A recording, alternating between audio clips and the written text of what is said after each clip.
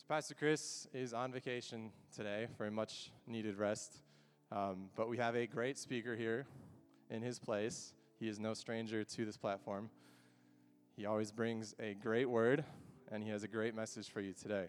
So with that, would you please join me in welcoming Brother Jamie? And can you guys hear me? All right. That was like 2 people responded. Good morning, third service. You guys doing okay?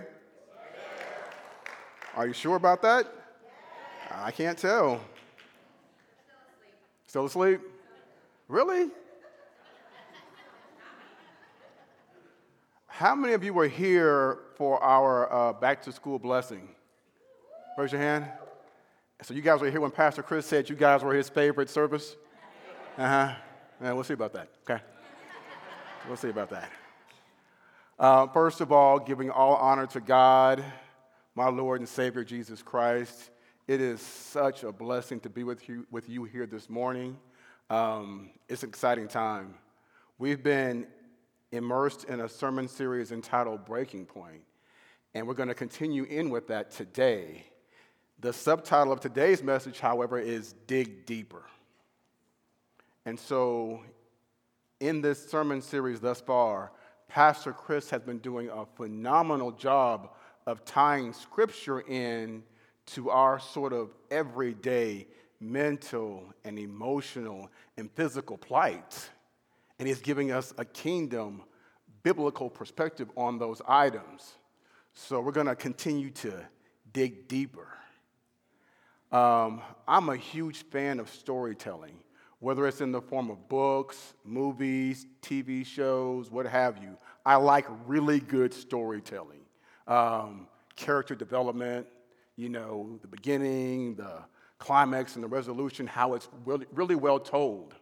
And I'm drawn to individuals who are good storytellers.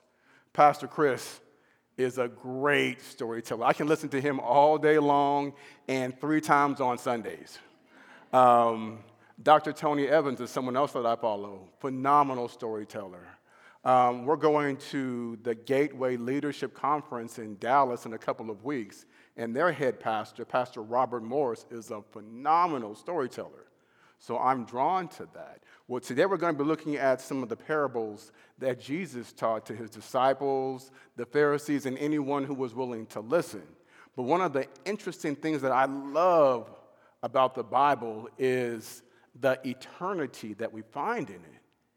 It's so rich with, and infinitely rich with information, instructions, guidance, and the beautiful way that God displays his love to us in his word. I could be in one particular season in my life and read a piece of scripture, and the Holy Spirit will illuminate and bring to life whatever he has for me in that moment. And then, in another season in my life, I can read that exact same piece of scripture, and the Holy Spirit will illuminate and bring something else totally different for my life in that situation. Because the Bible says in Hebrews that the Word of God is alive and powerful. It's eternal. Amen? So today we got 6 points that we're going to cover really quick, or at least I'm hoping to be quick, involving the concept of digging deeper. Number 1, the purpose of parables. Let's go back to our childhood for a moment. The tortoise and the hare, the boy who cried wolf, 3 little pigs, Lord of the Rings. All right. Does any of those sound familiar to you? Just a few of you guys? Wow, I'm dating myself. All right, these are all examples of stories meant to teach us lessons about life. They have surface level meaning, but they also invite us to dive beneath the surface to discover a deeper truth. Jesus was a master of this teaching style. His stories called parables have influenced individuals and societies since the first century. He pulled together the wisdom of Jewish tradition, the commonality of the Aramaic language, and the dialogue-oriented style of Greek learning to weave these masterful stories. His parables taught moral lessons, but they did so much more than that. They were our King's favorite way to show us his kingdom. He used these common, everyday occurrences to illustrate just how good God is, what it means to be his people, and what his kingdom is really like. The kingdom Jesus was introducing is so different than any earthly kingdom, so Jesus communicated it in a very different way, a way that drew one of two responses: either arrogant dismissal or humble obedience. Jesus closes the parable about the sower, which has been called the parable about parables, with the phrase, "He who has ears, let him hear." Since 99.9% of Jesus' audience had functioning, operating ears attached to their heads, what is he talking about? What does he mean? You see, he's inviting, almost challenging his disciples then and now to do the work of actually understanding. Amen? Dig deeper. He knew and acknowledged, like we will if we're honest, that we can hear something all day long, and it passes in one ear and out the other. My son is, if it was an Olympic game, he'd get gold all the time, and some of my rush students too.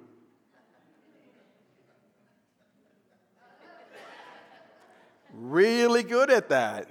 But hear me, really hearing involves really listening. And here's the thing about the word "hear" that Jesus used. It means to obey as well as listen.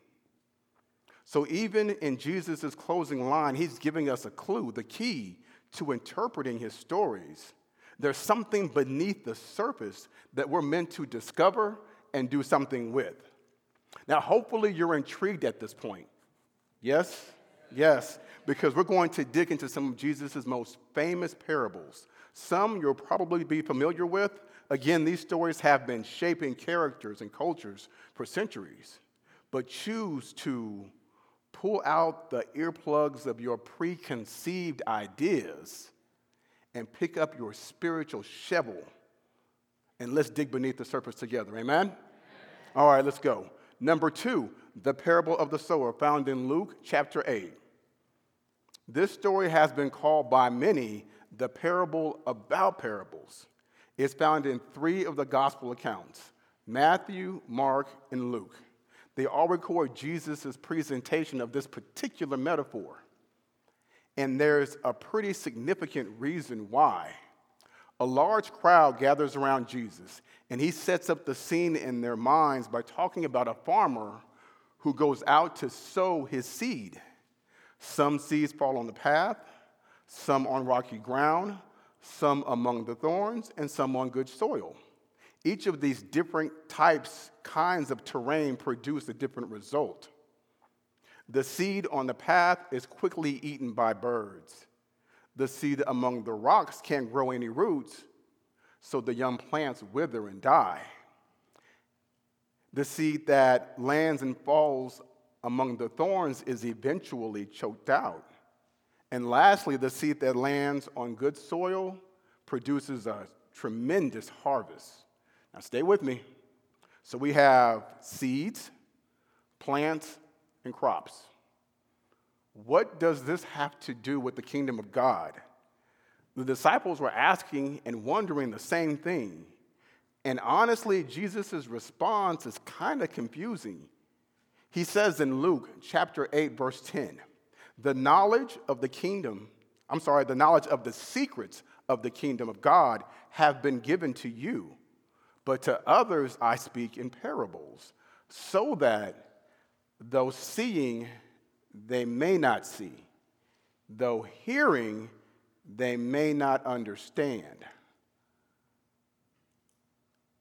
So Jesus doesn't want people to understand? That feels so cruel. I mean, he, by his own admission, has the words of life.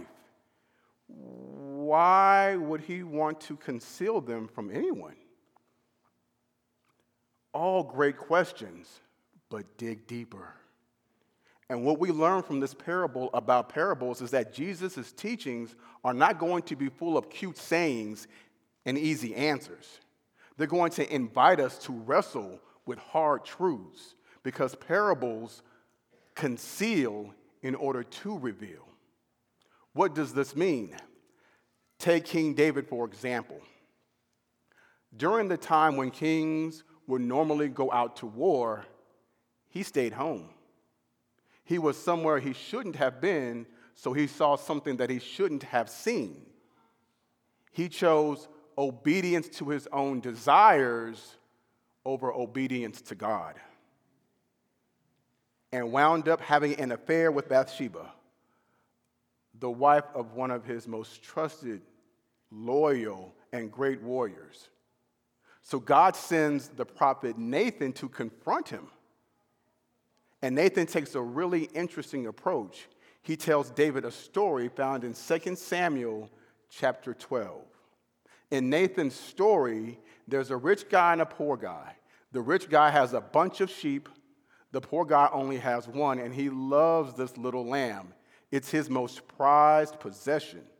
Well, one day the rich guy is entertaining a guest, and he sees the little lamb and decides to take it to serve it to his friend for lunch. Pretty messed up.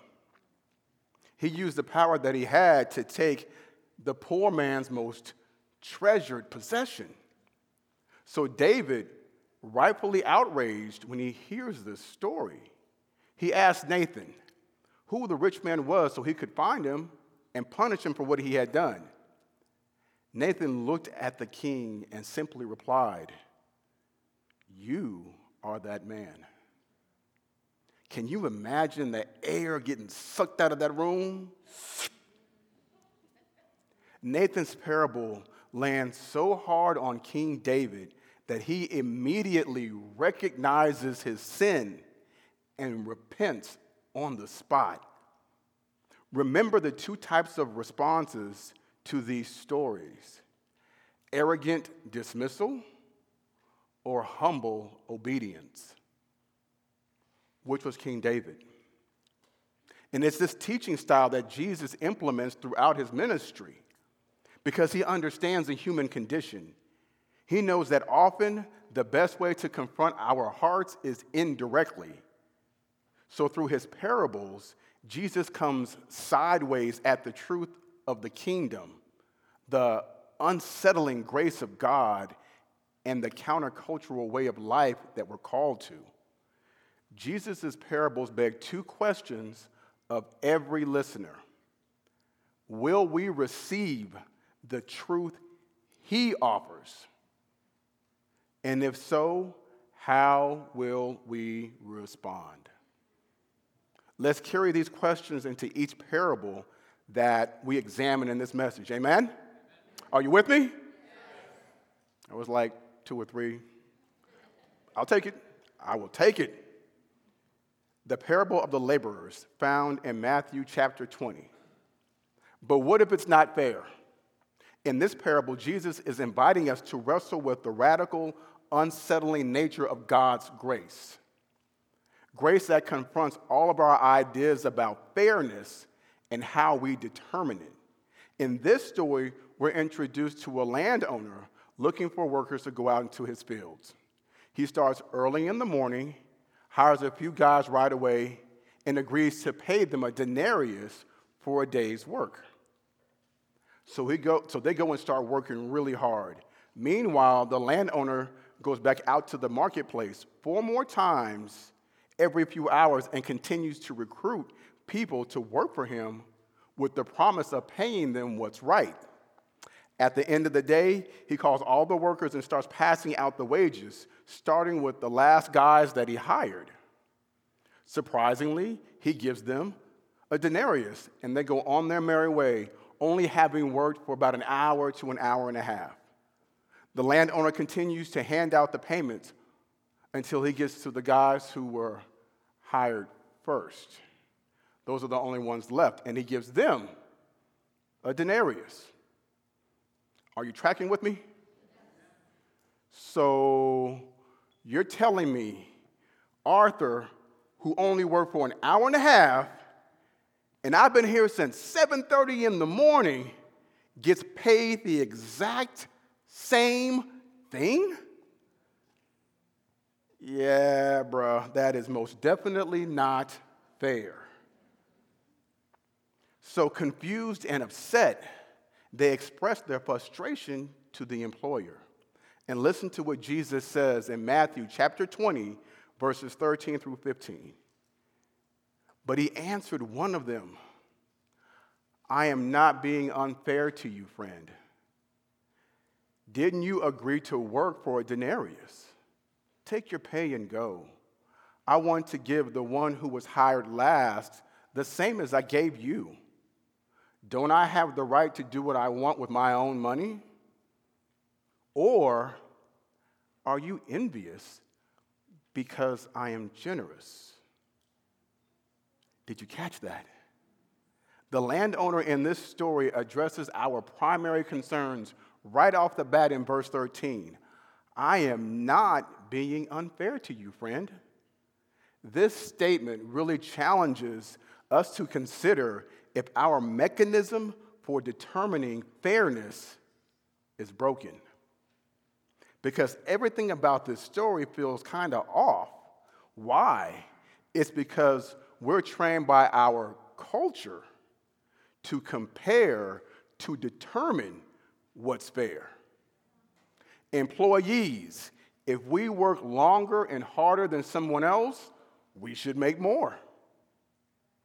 Students, if we make better grades, we should get into better schools. Athletes, if we train more and never miss a practice, we should get more playing time. That's how the world works. Our mechanism for what's fair is based on these comparison games we play with ourselves and others. But not so with God's kingdom. In God's kingdom, what's right isn't based on our definition of equity, but on his generosity. Amen? Did you catch that zinger at the end of Jesus' story in verse 15? Excuse me. The landowner asked, or are you envious because I'm jealous? I'm sorry, are you envious because I'm so generous? So we're going to hold his generosity against him? Really, though. And this is just another beautiful example of Jesus indirectly confronting our hearts. We're meant to ask ourselves the same question. Do we find ourselves stuck in bitterness or feeling envious because our God is generous? We can't get around the grace of God. It's who he is and who he will always be. Jesus is showing us that we can't hold on to any sense of entitlement in the kingdom of heaven because comparison and compassion are incompatible. Throughout human history, we have suffered from this comparison mentality. In fact, the Jewish people literally refused to enter the promised land because in comparison to other armies, they stood no chance. But God has always been inviting us to trust him and his goodness, to leave the comparison game behind and embrace his often unsettling grace. Amen? Number 4, the parable of the lost sheep. found in Luke chapter 15. This short parable kicks off Luke 15, an entire chapter where Jesus tells the religious leaders and a group of sinners multiple stories about lost things being found. What he's doing is super intentional to both confront the Pharisees and comfort the sinners. Don't miss this. In this example, Jesus tells us to imagine we're a shepherd who has a bunch of sheep, 100 to be exact. If one gets lost, what would a good shepherd do? Won't he leave the 99 and go find the one? We sing songs about it. And when he finds it, he carries it home on his shoulders. Then he calls all of his boys around and throws a party, inviting others into his joy and celebration. Amen? What is Jesus concealing in order to reveal in this story? Dig deeper. To start with, let's understand the social contrast between the Pharisees in Jesus' audience and the main character of his story. Shepherds were hard workers and played a vital role in society, but they were, in reality, social outcasts. They were the definition of unclean when it comes to the standards of ceremonial cleanliness that the Pharisees lived by in order to perform their duties at the temple. Keep that in mind, okay? The use of sheep is also really significant. They had the tendency to wander and make the same errors over and over and over again. In the past, the prophets compared the nation of Israel, even the human condition as a whole, to this tendency in sheep. Isaiah 53, verse 6, all of us, like sheep, have strayed away. We have left God's paths to follow our own. Yet the Lord laid on him the sins of us all. You see, this passage from Isaiah that the religious leaders would have known all too well pointed to the Messiah who was standing right in front of them sharing this story. In one stroke, Jesus is revealing who he is and what he does. He's sort of zooming out the lens to remind the Pharisees and the sinners the heart of God. People have continually wandered from God, pursuing other kings, other things, and other gods. But like the shepherd in the story, God never stops pursuing us. Amen? He relentlessly pursues people who have turned their backs on him over and over and over again. And that's really good news for the sinners listening to this story. God was willing to come after us before we were anywhere near cleaned up. And that fact confronted the Pharisees. God, our holy God, was willing to get dirty in order to bring us home. He was willing to play the part of the shepherd, an unclean social outcast, in order to rescue one sheep who'd gone astray. He stooped down to pick him up and carry him home on his shoulders. Amen?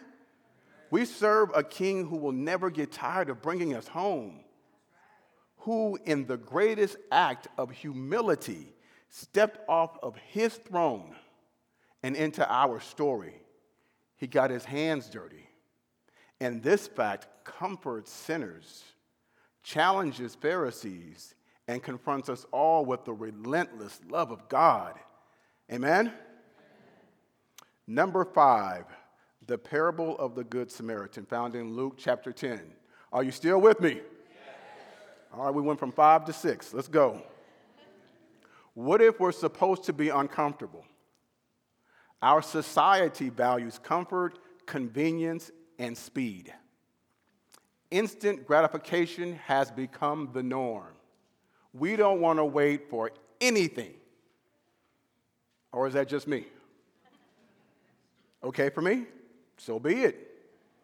Have we missed the kingdom way, though?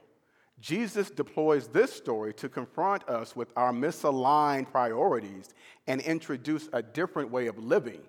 He invites us to a way of life that is marked by truly loving others. An expert in the law, a lawyer, asked Jesus about the greatest command. He knows the answer. Love God with all you are and love your neighbor as yourself. But he wants to trap Jesus, so he asks, okay, who's my neighbor? In response, Jesus tells a story about a Jewish man traveling from one region to another. Unfortunately, he gets mugged and left for dead on the side of the road. Along comes a priest, their equivalent of a pastor. What will he do? Walk right by. Can you guys imagine Pastor Chris doing something like that? Who said yeah? I'm going to tell him you said that. Shortly after that, a Levite, someone who actually had medical knowledge, comes on the scene. Instead of stopping, this cat literally crosses to the other side of the street and leaves the man to die. A little later, a Samaritan, someone this Jewish man would have been taught to hate and bully every chance he got, stops, gets off his donkey, cleans and bandages his wounds, hoists him onto the animal, and guides him the rest of the way to the city. Once there, he pays to have the Jewish man fed and taken care of. When he finally goes on his way, he offers to return and pay the difference of any additional expenses the injured man may have required during his recovery. Now, Jesus asked, who is the neighbor to the man who was injured? The lawyer states the obvious, the one who had mercy on him. Jesus challenges him and us to go and live like this, to be unafraid of getting our hands dirty, of crossing cultural lines, and of being generous, even when it doesn't make sense. All to love those who the world may teach us to overlook. So we read this story and think, okay, we're supposed to see ourselves as the Good Samaritan. And yes, we are supposed to emulate his enemy-loving, extra-mile walking kind of love. But let's also remember who Jesus was talking to. He was talking to a Jewish lawyer, a guy who, when he heard this story, would have naturally identified with the man on the ground, the victim, not the hero. Imagine how he felt thinking about his own people walking by him, the priest and the Levite, in this time of desperate need. But the crazy thing is, he would have understood why they just walked past him or ignored him because of his knowledge of the law. Remember, the man in the story was half dead. In fact, anyone walking by would have probably thought he was dead. So these temple officials were strictly forbidden from coming in contact with the dead body, as it would make them ceremonially unclean.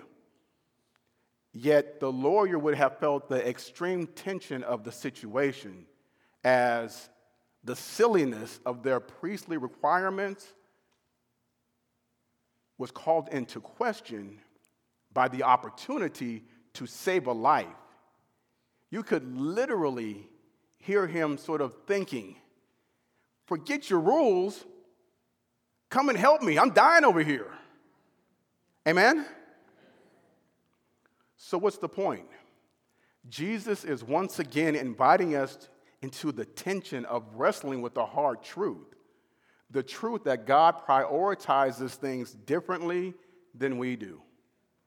He would rather us take the risk of really loving someone than to show up to the temple, to the church, looking pristine. Jesus is intentionally stepping on toes here. He prioritizes mercy, humility, and service, not comfort, convenience, and efficiency. He is guiding us and this lawyer on a journey to discover what the law was always meant to accomplish, forming us into the kind of people who love God with all that we are and love others the same way that Jesus loved us. Amen? Okay, last parable, number 6. You guys still with me? Yes. All right, we went from 7 to 8. The parable of the hidden treasure found in Matthew chapter 13. In the Sermon on the Mount, Jesus introduces this idea of treasure. He challenges his listeners to resist giving their lives to things that won't last. Instead, he invites us to acquire stock in the kingdom of heaven, which is eternal.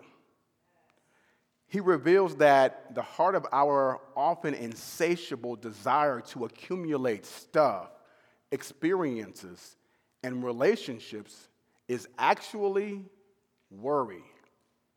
But the relationship that we get to have with God because of Jesus is one marked by trust, not worry. A trust built on knowing God as our heavenly Father who delights in taking care of us. Matthew chapter 13, verse 44. Jesus says the kingdom of heaven is like a treasure hidden in a field. A man found it and hid it again. And then in his joy went and sold all he had and bought that field. A couple of interesting things to note.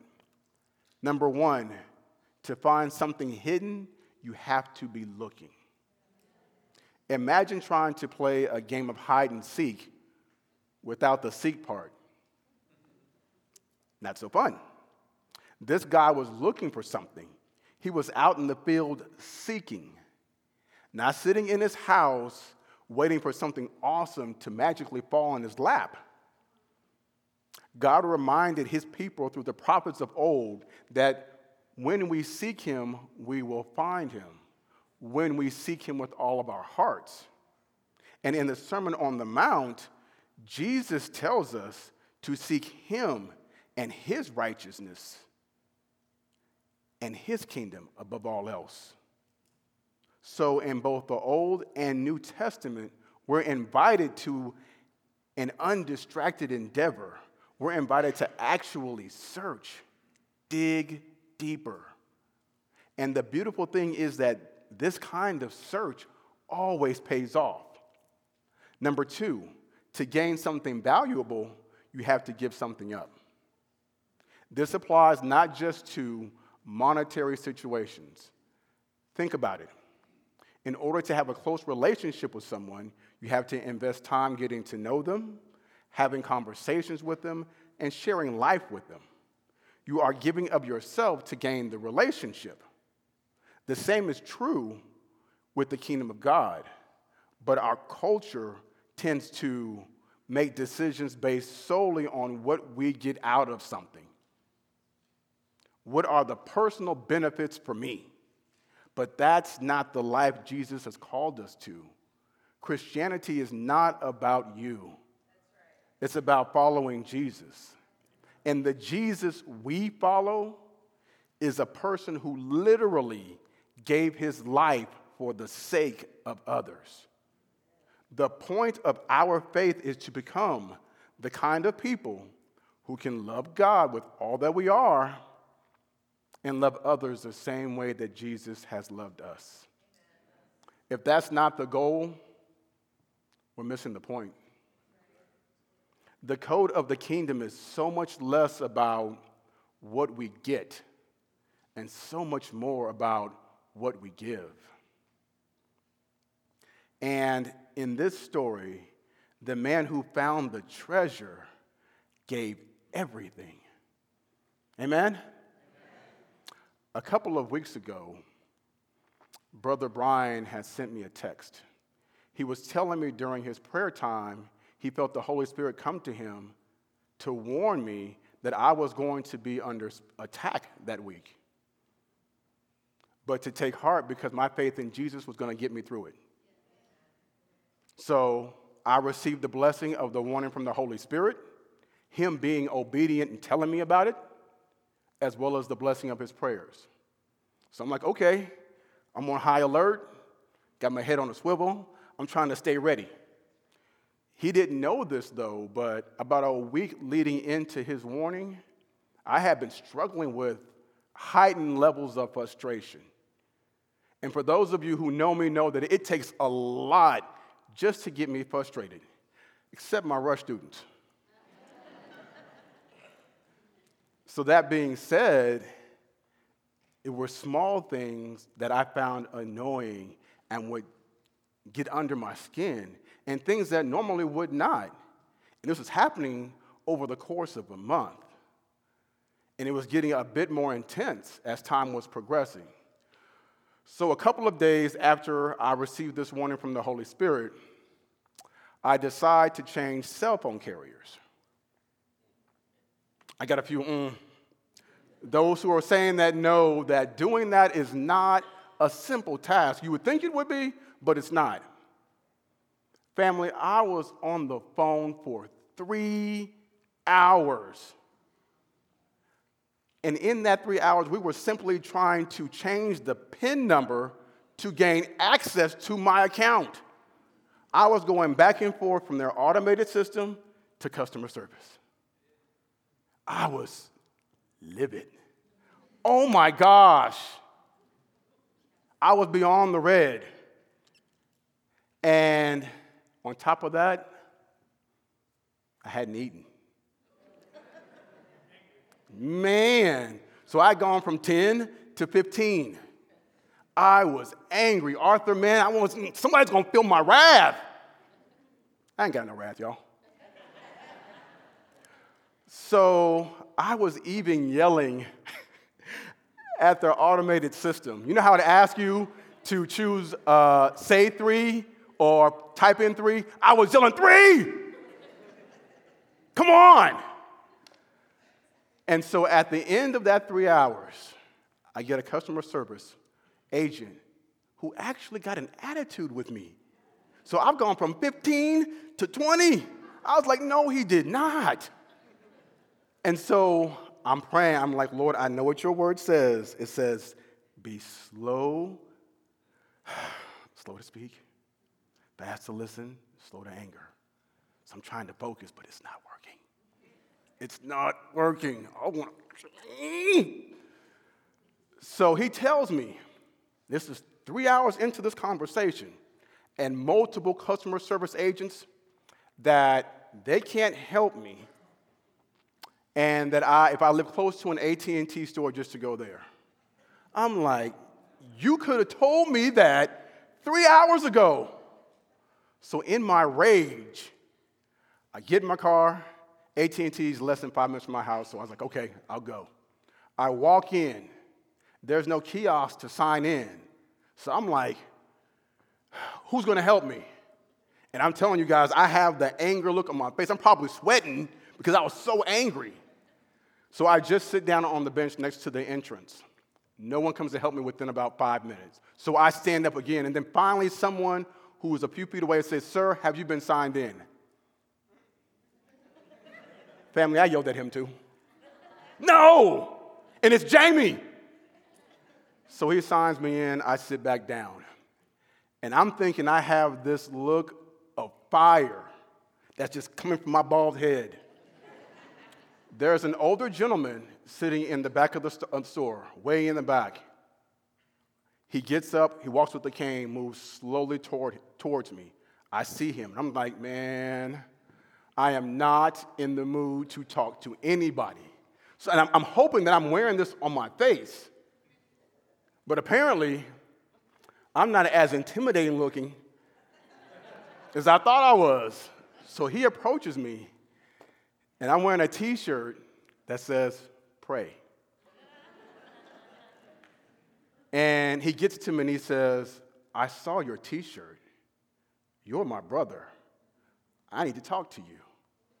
So I'm like, come sit down and talk to me. He sits down. We proceed to have a really pleasant conversation. His name was Joseph. And he tells me about his church, that he had just left Bible study at Chick-fil-A, and that he even knew some folk here at our church. It was a wonderful conversation. Tremendous blessing. It literally took my mind off of all of my frustration and placed it on where it should have been in the first place, which is Jesus. And just like that, it was a healing, if you will. Because again, all of that anger that I've been feeling for weeks past was lifted. So they called his name, and he went to be attended to. And he walked about a good 20 feet away towards the back. He moved really slow because he was on a cane. I look at my phone for about 10 seconds, and I think to myself, I need to thank this brother for this conversation. It was a tremendous blessing. I look up, and he's gone. Gone.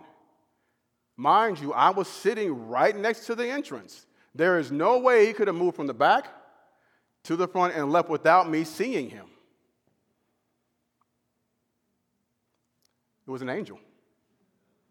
I strongly feel in my heart that was an angel because he was gone. Why am I telling you this? Because there's so many layers involved with that story. Dig deeper. Remember the two responses that these stories can bring about. Arrogant dismissal. I could have easily told Brother Brian, I'm good, man, attacks, whatever, I got this. I could have refused to pray and thought I can handle it in my own strength. I could have, when I arrived at the AT&T store, told Joseph, do not talk to me. And I could have totally missed out on that blessing, that healing that took place from that encounter. Dig deeper. As the music begins to play and we prepare our hearts for communion, one of the things about that encounter was the fact that God didn't show up. He had always been there in the first place. And the fact that he chose to come and aid me in my time of need for something as trivial as changing cell phone carriers. But it's so much bigger than that.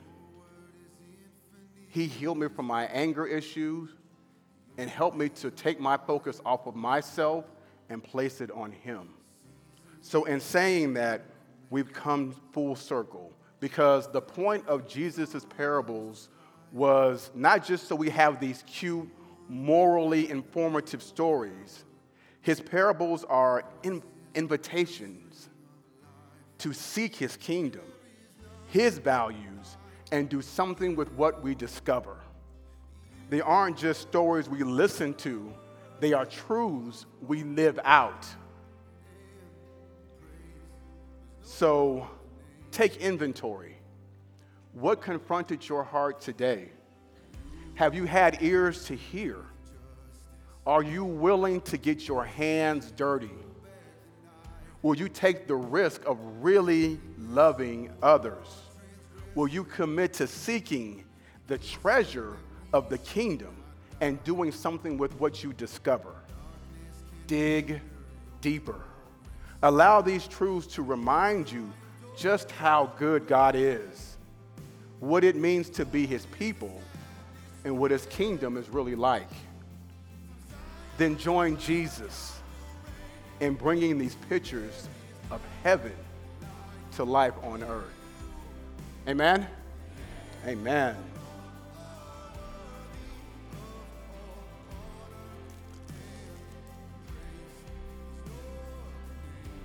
Thy will be done on earth as it is in heaven.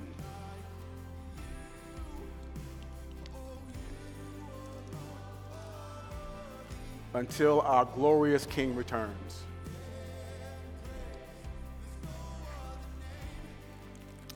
God bless you, third service. We love you. Have a great week.